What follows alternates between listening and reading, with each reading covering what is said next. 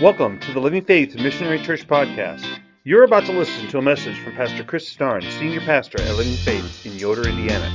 It is our prayer that this message is an encouragement and a blessing to your life. Got your Bibles, and I hope you do. Turn to the book of Isaiah. We're going to be in Isaiah 28. Soviet dissident Alexander Solzhenitsyn once said that one word of truth outweighs the whole world. It's a very profound statement because you and I know what is true. We know the most important truth of all history, the most important truth of all creation is the fact that it is God who saves sinners. No matter any of all the other truths that we know, there is no truth that is more important, more powerful than that truth. And since this is true, one of the things that obviously, if you're thinking about it, that a question that could lead, that usually leads most people to is, if it is God who saves, what part do we play? What part do I play in my salvation? Now, if you were a Calvinist, you're going to say that we play no part. That before the foundations of the world, we were chosen. We can't do anything because grace is irresistible. If God had chosen you to be saved, since God is sovereign, you will be saved, and you will have no choice in the matter. That is the pure Calvinist view. If you believe in the Arminian view, you're going to state that yes, we are conditionally predestined by God, without affecting His sovereignty, but it's based upon God's foreknowledge that whether or not we will be saved or whether we will be damned for the rest of our lives, for eternity actually. It comes down to whether or not we choose to believe and we surrender. Now, I am of the Arminian camp, and if you want to have long discussions that get nowhere, we can sit and discuss the difference between Calvinism and Arminianism. The discussions have been going on for thousands of years. Hundreds of years. Well, a little over 1,000 years. It's not a salvation. It's not an issue that, like we can't. It's not like we can't be friends and can't worship with people who are Calvinists, or we can't worship with people who believe in the Arminian idea. The point is, the number one truth is the fact that it is God who saves us. He is the one who provides the way.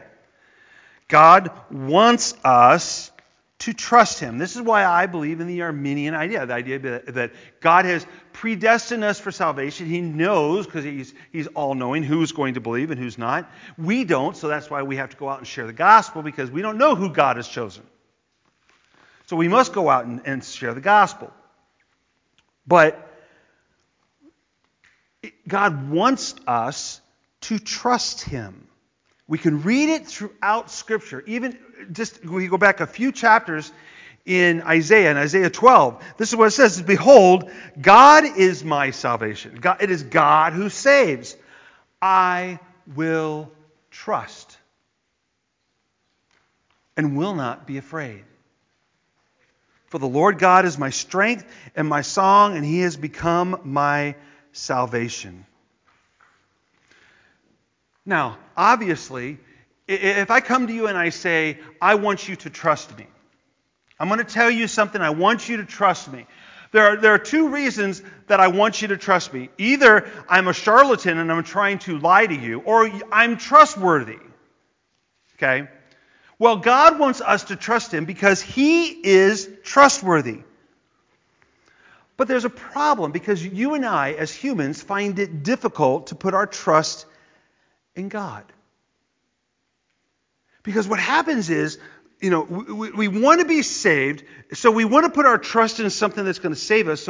So we begin and we want to trust in God, but there are other, quote, salvations out there that are trying to pull us from God.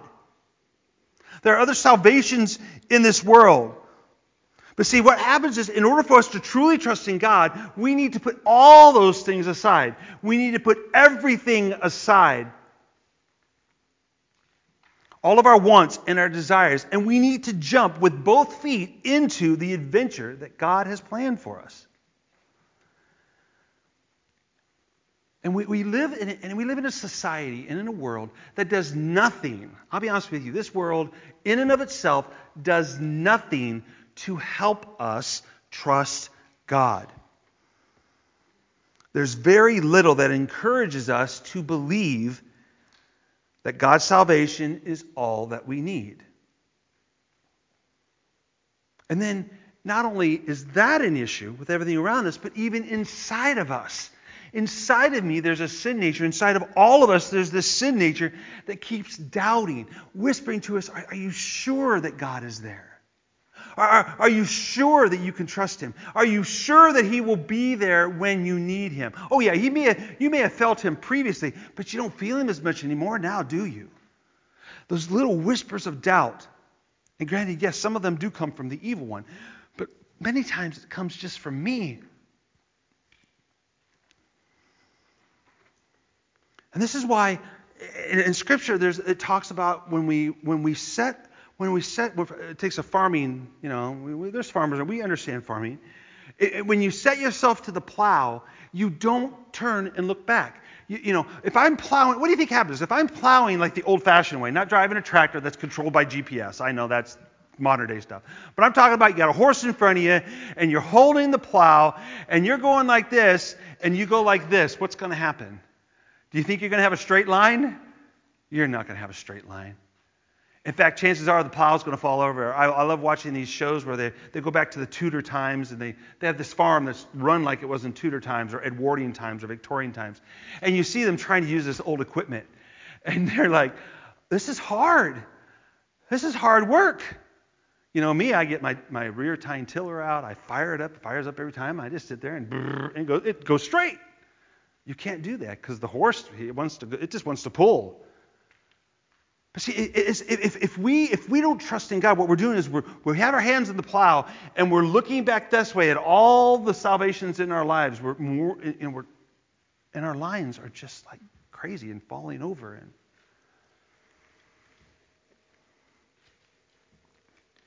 the problem is we get too controlled by fear. Fear is rampant in this world today.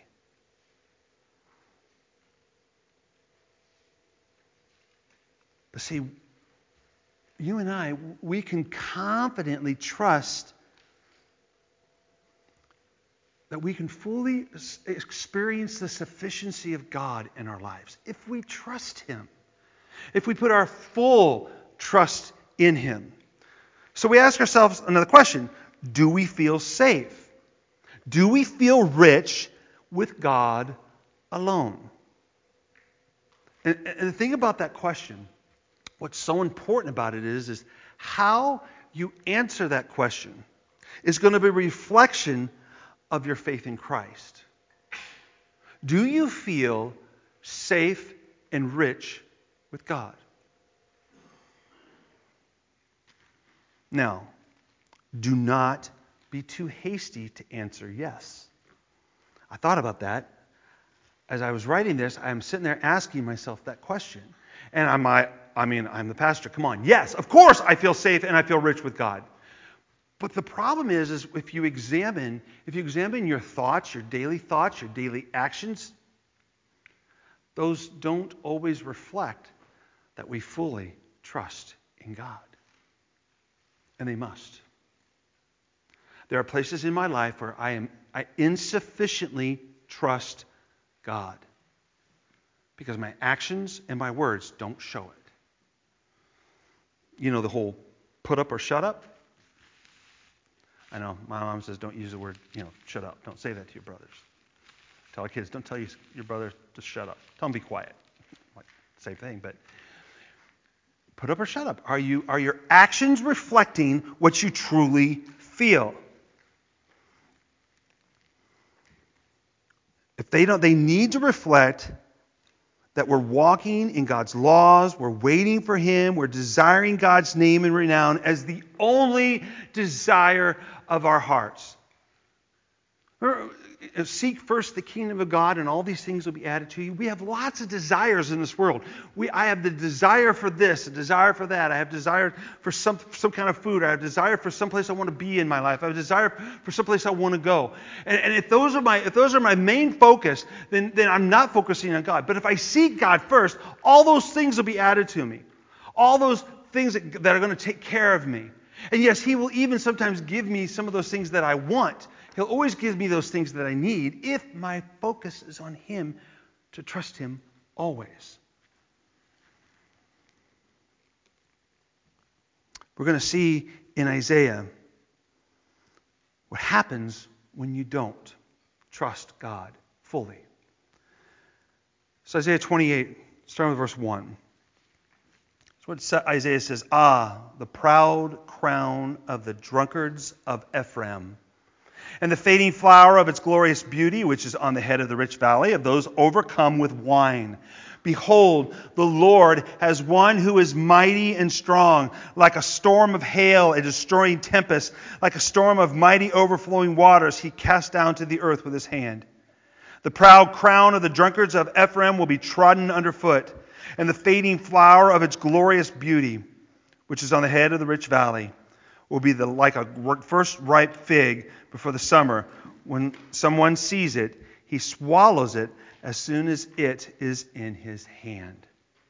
What we have here is Isaiah is standing on the walls of Jerusalem, and he is looking north to Ephraim. Ephraim is another name for the northern kingdom, Israel.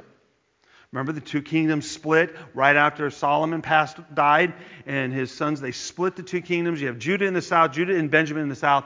You have the other 10 tribes in the north. At this point in time, the Assyrians had not come in and captured the northern kingdom and taken them into captivity. It is sometimes called Ephraim. So he's standing there, and he's looking towards the kingdom of Israel. And in fact, he's looking towards a particular city, the city of Samaria, which was the capital of Ephraim, of Israel, of the northern kingdom. And it was built at the opening of this rich valley. Beautiful gardens and orchards and vineyards. That city had everything a modern city would want to have. Look what he says. He says, glorious beauty, the head of a rich valley. They had everything desirable to live in at that time. But see, what Isaiah sees is, he sees a metaphor for what is really, in truth, lazy decadence. Earlier when I was talking about the fact that, you had to stand behind the horse, you had the horse reins on you, around you so that you could guide the horse, and you had the hold of the plow, and you had to keep it level, centered. We have no clue what that's like. We have no clue what it's like to be a farmer back in those days, to do the hard work. Yeah, I work hard in my yard. I've been working real hard trying to get all of my fruit plant picked and keep my gardens going and all the other things. I work hard, but believe me, I don't work nearly as hard as they used to.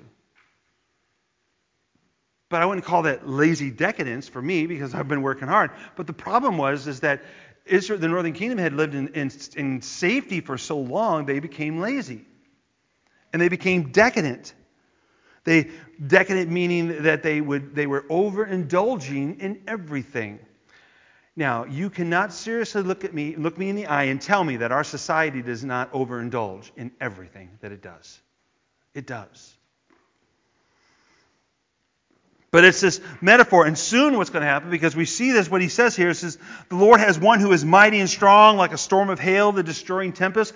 The time is coming when Assyria, what Isaiah sees is he sees the Assyrian army coming in to completely obliterate the northern kingdom, which will occur in 722 BC. So we know this was written before that. Because see, what has happened is, and I think it's the same thing that happens to us today, has happened and continues to happen, is that the people of Samaria, the people of the northern kingdom, took for granted the blessings that they had.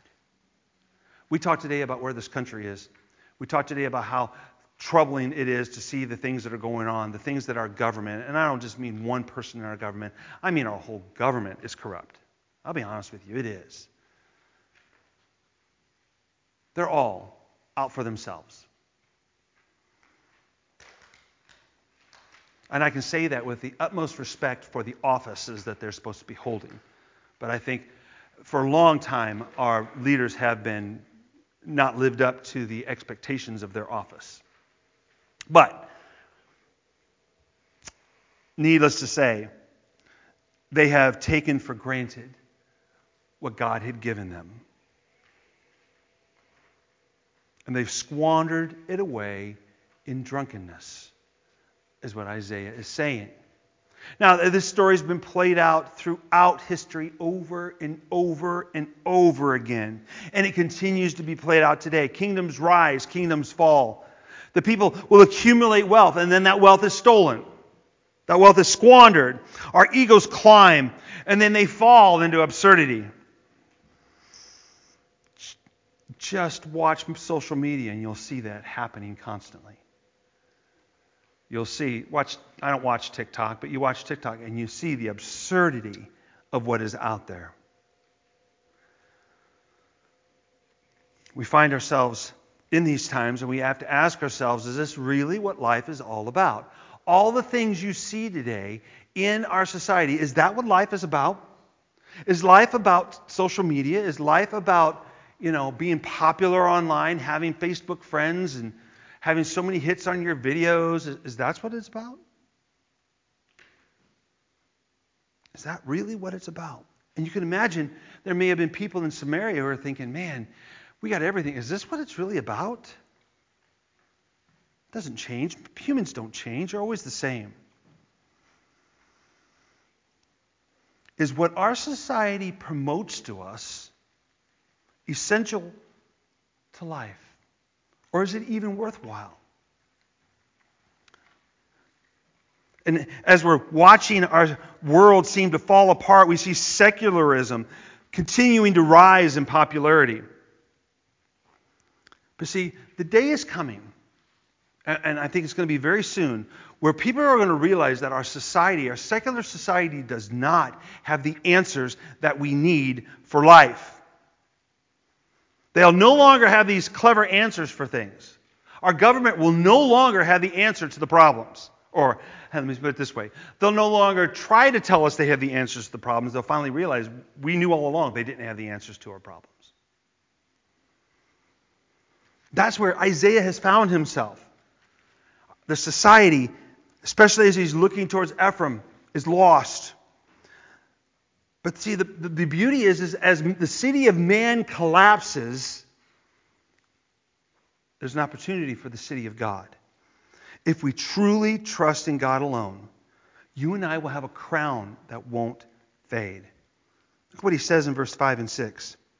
He says, in that day, the Lord of hosts will be a crown of glory and a diadem of beauty to the remnant of his people, and a spirit of justice to him who sits in judgment, and strength to those who turn back the battle at the gate. What we say, remember, we've talked about that, in that day. Whenever you see that term, in that day, the first thing you should always think about is that this is the judgment day. This is judgment day. This is the day when all the false crowns of the world are going to roll into the mud.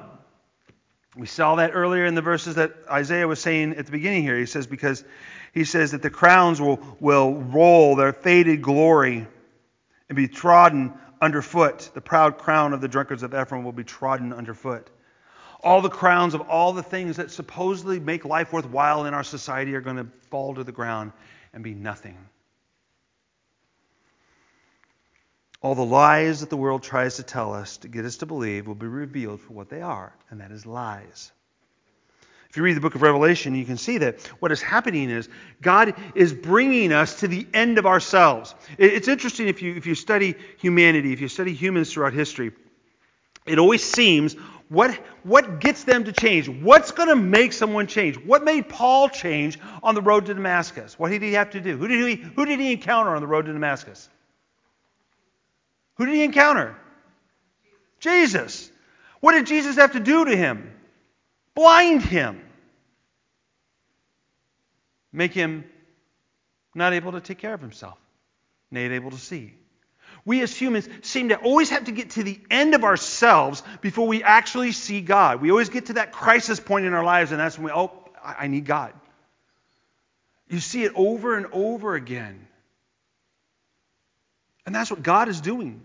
God's going to get the world to the ends of itself. And when this happens, this will be humanity's last chance to reach out for him. And to find what they've always longed for has been right there. He's going to become their crown of glory. Now, we have an opportunity now because we experience that now. But there's a lot of people in the world who won't. So God's going to get them to the end of themselves, and they make that final decision. Do I believe, or do I just continue on my way? But we know from Scripture what's going to happen. Paul tells us in 1 Corinthians, he says, "For the word of the cross is folly to those who are perishing." It's folly. "But to us who have been saved, it is the power of God. For it is written, I will destroy the wisdom of the wise, and the discernment of the discerning I will thwart. Where is the one who is wise? Where is the scribe? Where is the debater of this age? Where are all the members of Congress who argue so eloquently for their sinful ways?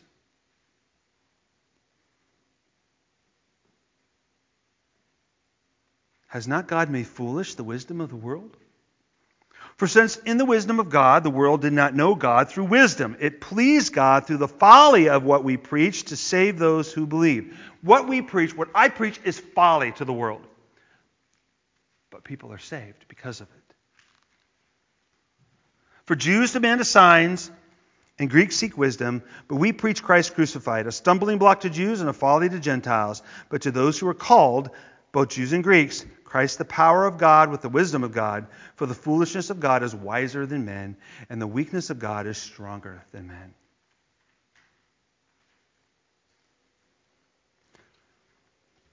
And before we get too hasty about looking at ourselves and saying, "Wow, isn't that great?"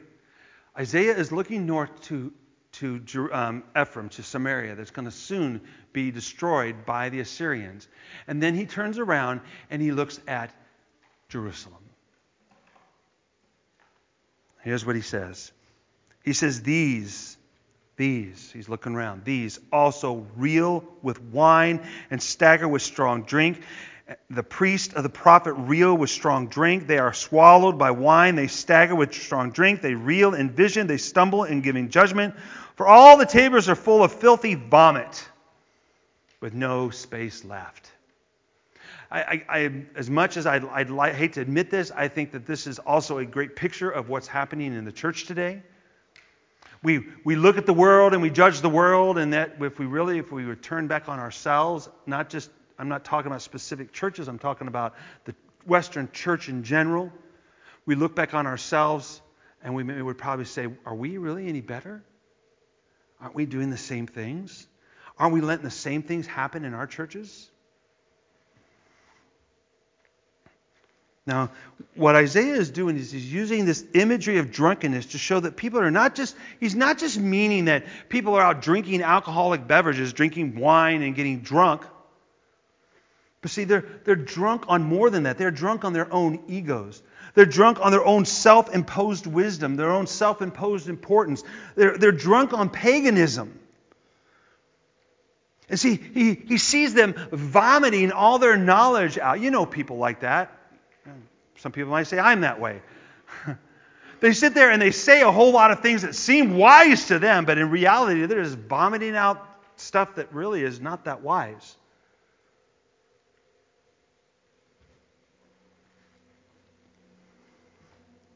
There's no wisdom at all in it.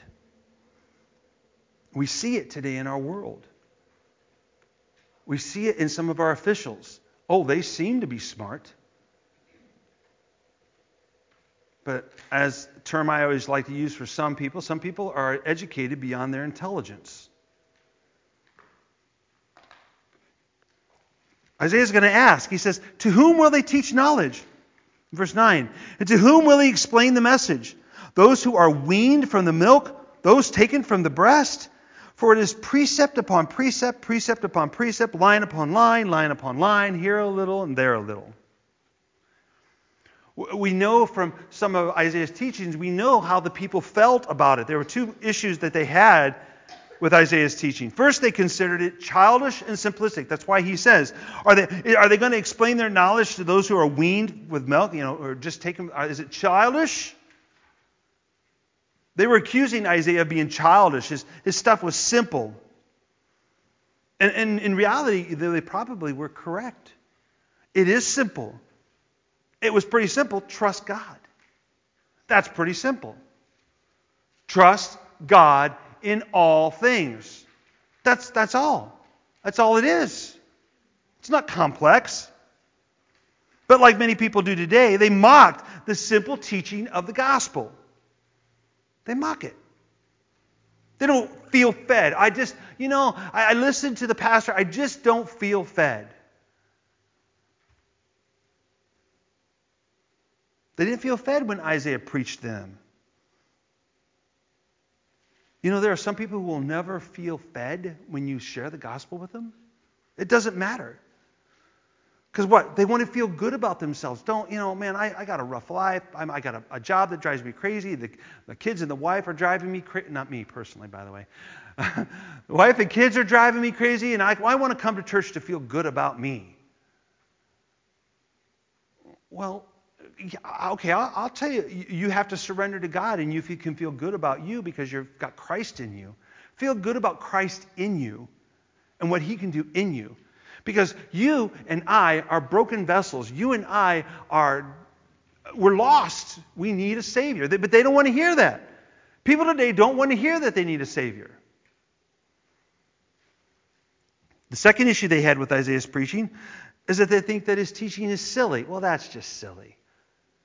Oh, come on. You can't believe that a man was swallowed by a big fish and was in there for 3 days. That's just silly.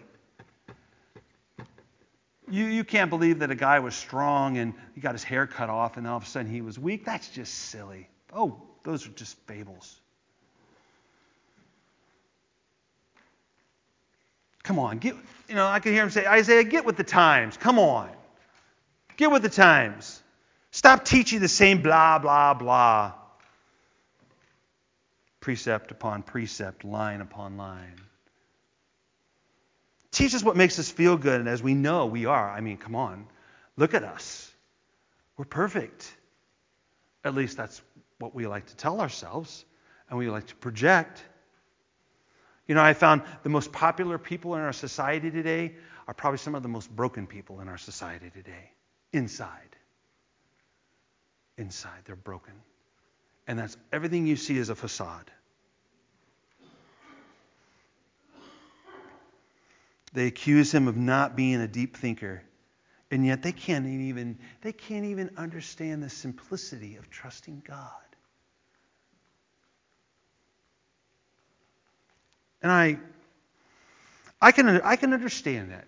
Believe me, trusting God is simple, but it's not easy. We'll talk about that a little bit here, a little bit. So what's going to happen? Since they're not listening to Isaiah, they're not doing what they're supposed to do, they're not listening to the simplicity of what he's saying, they're not learning from what he's preaching, God's going to do something. He's going to step in and he's going to defend his word. He always will. Here's what it says in verse 11. He says, by people of strange lips and with a foreign tongue, the Lord will speak to his people. To whom he has said, this is rest. Give rest to the weary, and this is repose. Yet they would not hear. And the word of the Lord will be to them precept upon precept, precept upon precept, line upon line upon line, here a little, there a little, that they may go and fall backward and be broken, ensnared, and taken.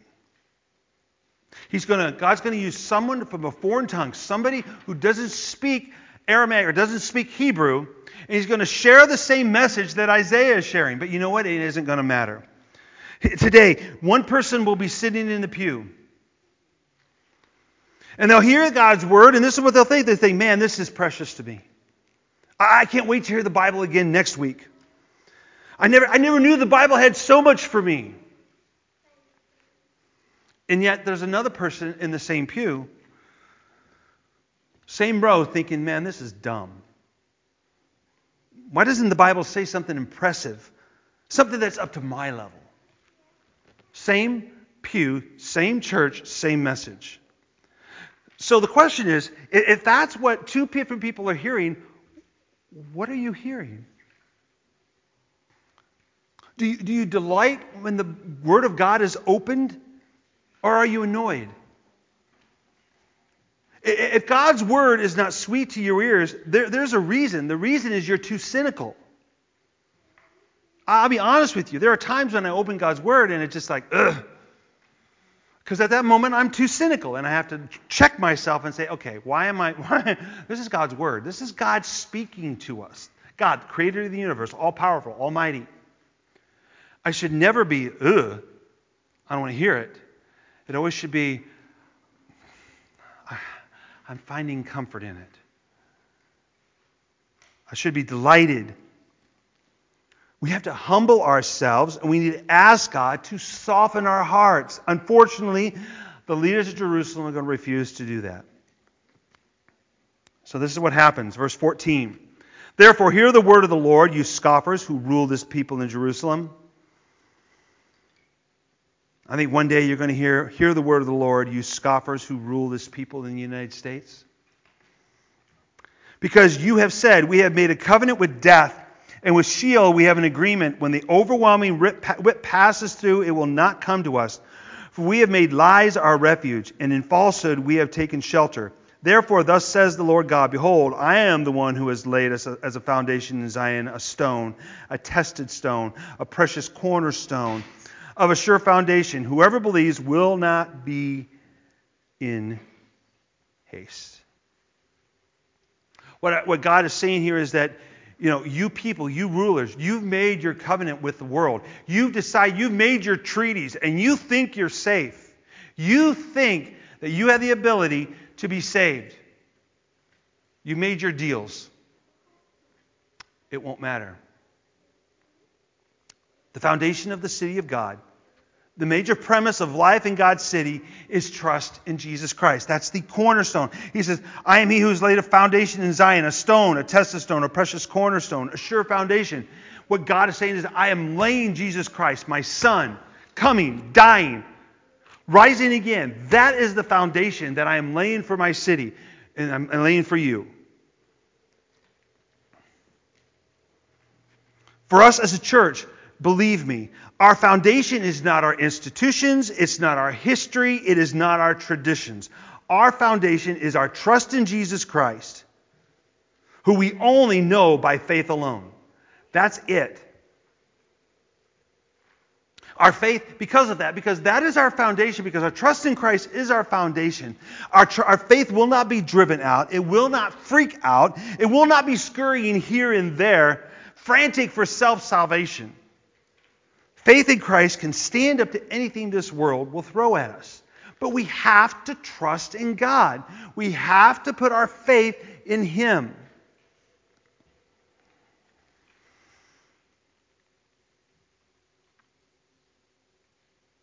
Verse 17. And I will make justice the line, and righteousness the plumb line. This is God's measuring. He says, if you want to be with me, you must be righteous. Well, you and I can't be righteous. It's not possible on our own. So what does He do? He lays that stone, that foundation, which is Christ. He gives us Christ. Through Christ, we have righteousness. So we meet the requirement that God lays down.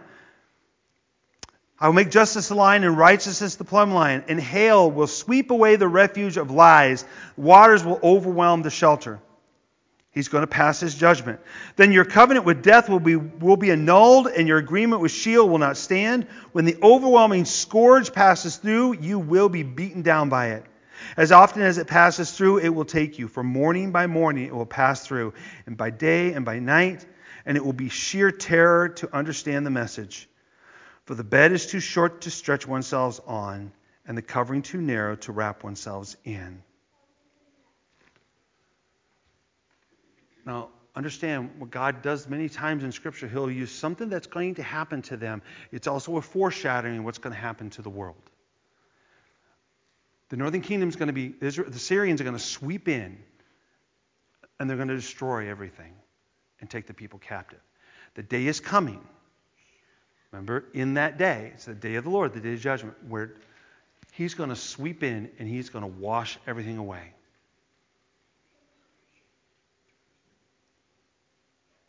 You and I cannot turn from God to the world and expect to live in the city of God. The world has nothing to offer us that's going to bring us salvation. You know the old song, "The wise man built his house upon the rock," right? "And the rains came tumbling down. The foolish man built his house upon the sand." What happens to the house built on the sand when the water comes? It falls. That's right. The world gives us nothing but sand. God says, I'm laying a stone, a foundation. That's the rock we need to build our lives upon. We need to build this church upon. Because the world, there are churches out there who are building themselves on sand. And when the trouble comes, when rain comes, what's going to happen? They're going to fall. They're going to be lost. They're not going to have the answers. Now, granted, I'll have the answers for you, but you won't like them. It's going to get worse. Trust God fully.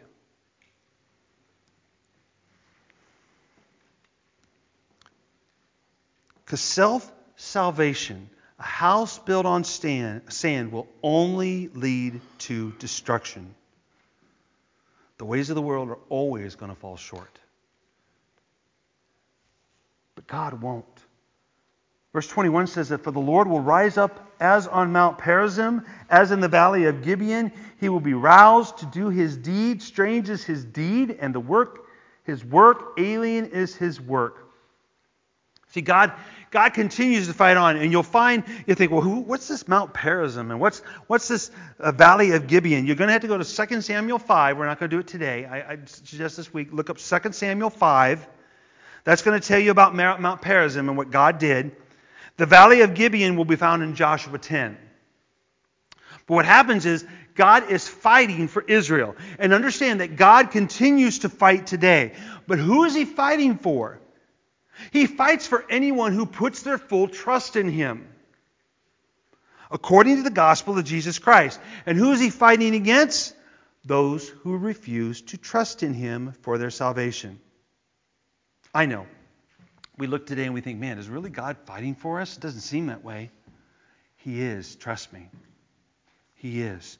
Because not only does he fight for those who trust in him, he will even fight against those who don't trust in him, even if they're God's chosen people. God will fight against the Jews even if they don't trust in him. Because no one owns God. We don't, just because we call ourselves Christian and we go to church, we don't own God. God is prepared to leave his own people if they will not listen to him and they don't trust him. Verse 22 says, "Now therefore do not scoff, lest your bonds be made strong. For I have heard a decree of destruction from the Lord God of hosts against the whole land." God says, I'm going to destroy it. "Give ear, hear my voice, give attention, and hear my speech. Does he who plows for sowing plow continually? Does he continually open and harrow his ground? When he has leveled its surface, does he not scatter dill, sow cumin, and put in wheat and rows and barley, and in proper place, and emer as the border? For he is rightly instructed. His God teaches him." When I go to till up my soil, and I do in my garden boxes now, but there's some places do I continually just constantly till all summer long? How is the garden going? Oh, it's going great. I got it tilled again today. Okay, what's growing? Well, nothing now, but I got it tilled. God doesn't do that. It's like a simple farmer. God knows what we need. He knows what you need for your daily lives. He knows what you need to be strengthened if we turn to Him and we listen to Him. He knows that our lives cannot be in constant turmoil.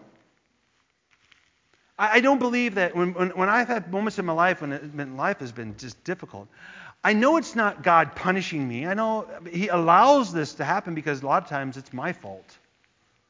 I've created this world, my world inside my head. I've created this problem.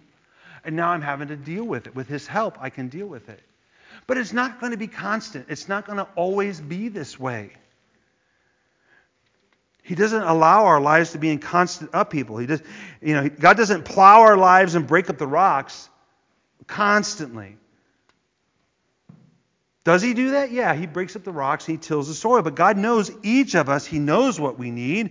He knows what we can endure. So He plants when He needs to plant. He knows He's a good farmer. He knows when things need to be planted in our lives, when they need to be picked. That's what He talks about next in verse 27. He says, dill is not threshed with the threshing sledge, nor is a cartwheel rolled over cumin. But dill is beaten out with a stick. Watch out, God's going to beat you with a stick. And cumin with a rod. Two different things. Does one crush grain for bread? No, He does not thresh it forever. When He drives His cartwheel over it with His horses, He does not crush it. This also comes from the Lord of hosts. He is wonderful in counsel and excellent in wisdom. Understand that different crops require different things. Different trees require different things. You and I each require something different. And God does different things in our lives. That's why I cannot compare. You shouldn't compare yourself to me, and I can't compare myself to what God is doing in your life. My goal is to help you walk through and discover what God wants you to do in your life. So God will use you, do things in your life, and yes, sometimes they're similar. You know, God, we pick everything, right? Everything gets harvested, but you don't treat the harvest all the same. You know, I can take my fruit. Got peaches and pears I'm working on now. I can water bathe them. I mean, heat it in hot water. I can't do that with green beans. Green beans, if I do, I'm going to have a problem because they're going to go bad. They'll be nice and black by wintertime. You have to pressure can those, right? Well, understand there are some times that we're put in some hot water. Sometimes we're put under a lot of pressure. Because God knows that's what we need. And that's what Isaiah is saying here. God's wise enough to know. He's wise enough to know exactly how to work in each and every one of us. It says He is wonderful in counsel and excellent in wisdom. But see, we have to trust Him. We have to trust Him.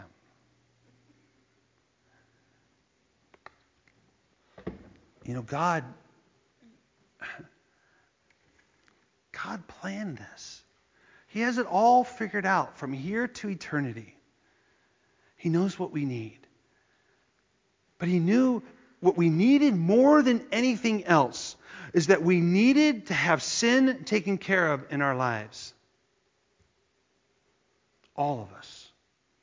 Just like we all need, like all seeds need to be planted in some shape or form. I know there are some you sprinkle on the top of the ground, but they need soil. They need nutrients to grow, for the most part. I know, let's not get into hydroponics. That's a whole other story. But you need nutrients. You and I needed something. We needed our sin taken care of. So God planned a way for that to be done to begin with. And that's where we begin to trust in Him. We trust in Him for our salvation. If we trust in Him for our salvation, which is the most important thing, why don't we trust in Him for every other thing in our lives? And that's what we celebrate today, is trusting in Christ for our salvation. Thank you for joining us today. We hope this message was a blessing to you. If you're watching on YouTube, please like this video as it will help in spreading this message into the global online community. Please consider subscribing to our page so that you will receive notices when we post new messages. If you're watching this on Rumble, please hit the Rumble button for this video so that the gospel can be spread into the Rumble community. Also, consider subscribing to our Rumble channel. You can also listen to our podcast on Amazon Music and Apple Podcasts. We hope you have a blessed day.